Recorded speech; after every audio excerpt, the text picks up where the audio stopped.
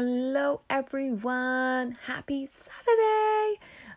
You made it. It is the weekend. So I'm just going to talk about, randomly, how to manage portion sizes in the US compared to the UK.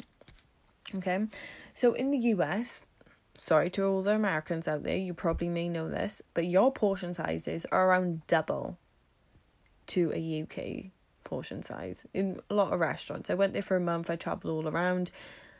Oddly, in Italian, it's always around the same size. That's the only time that I notice it being the same size, especially if you have packed ravioli like I do. It's always around the same size then. Italian is quite global, a little bit skingy on the ravioli. No, it's just enough, but you know what I'm saying. So I will say, how you manage it, right? Just because it's put out there on your plate does not mean that you have to eat it all. I know, shock horror, that is not you being ungrateful, and I don't care if the people look at you funny going, have you enjoyed your meal? You split that in half. You split it in half. You could eat, if you're that bad, then split it in half at the beginning of the meal and ask for a doggy bag to put the other half into it, right? Or you wait till the end. You always split it in half, right?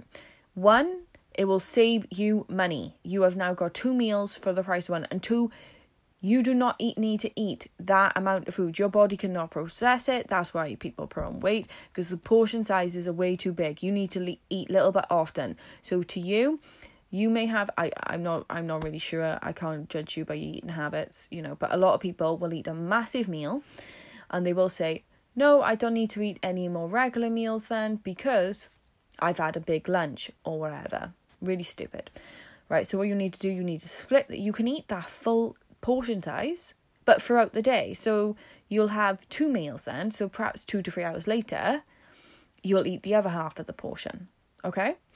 Because you need to eat 5 meals a day, 1 breakfast, 1 snack 1, lunch, snack 2, dinner. So perhaps you may have it at lunch and then you may have the rest for dinner.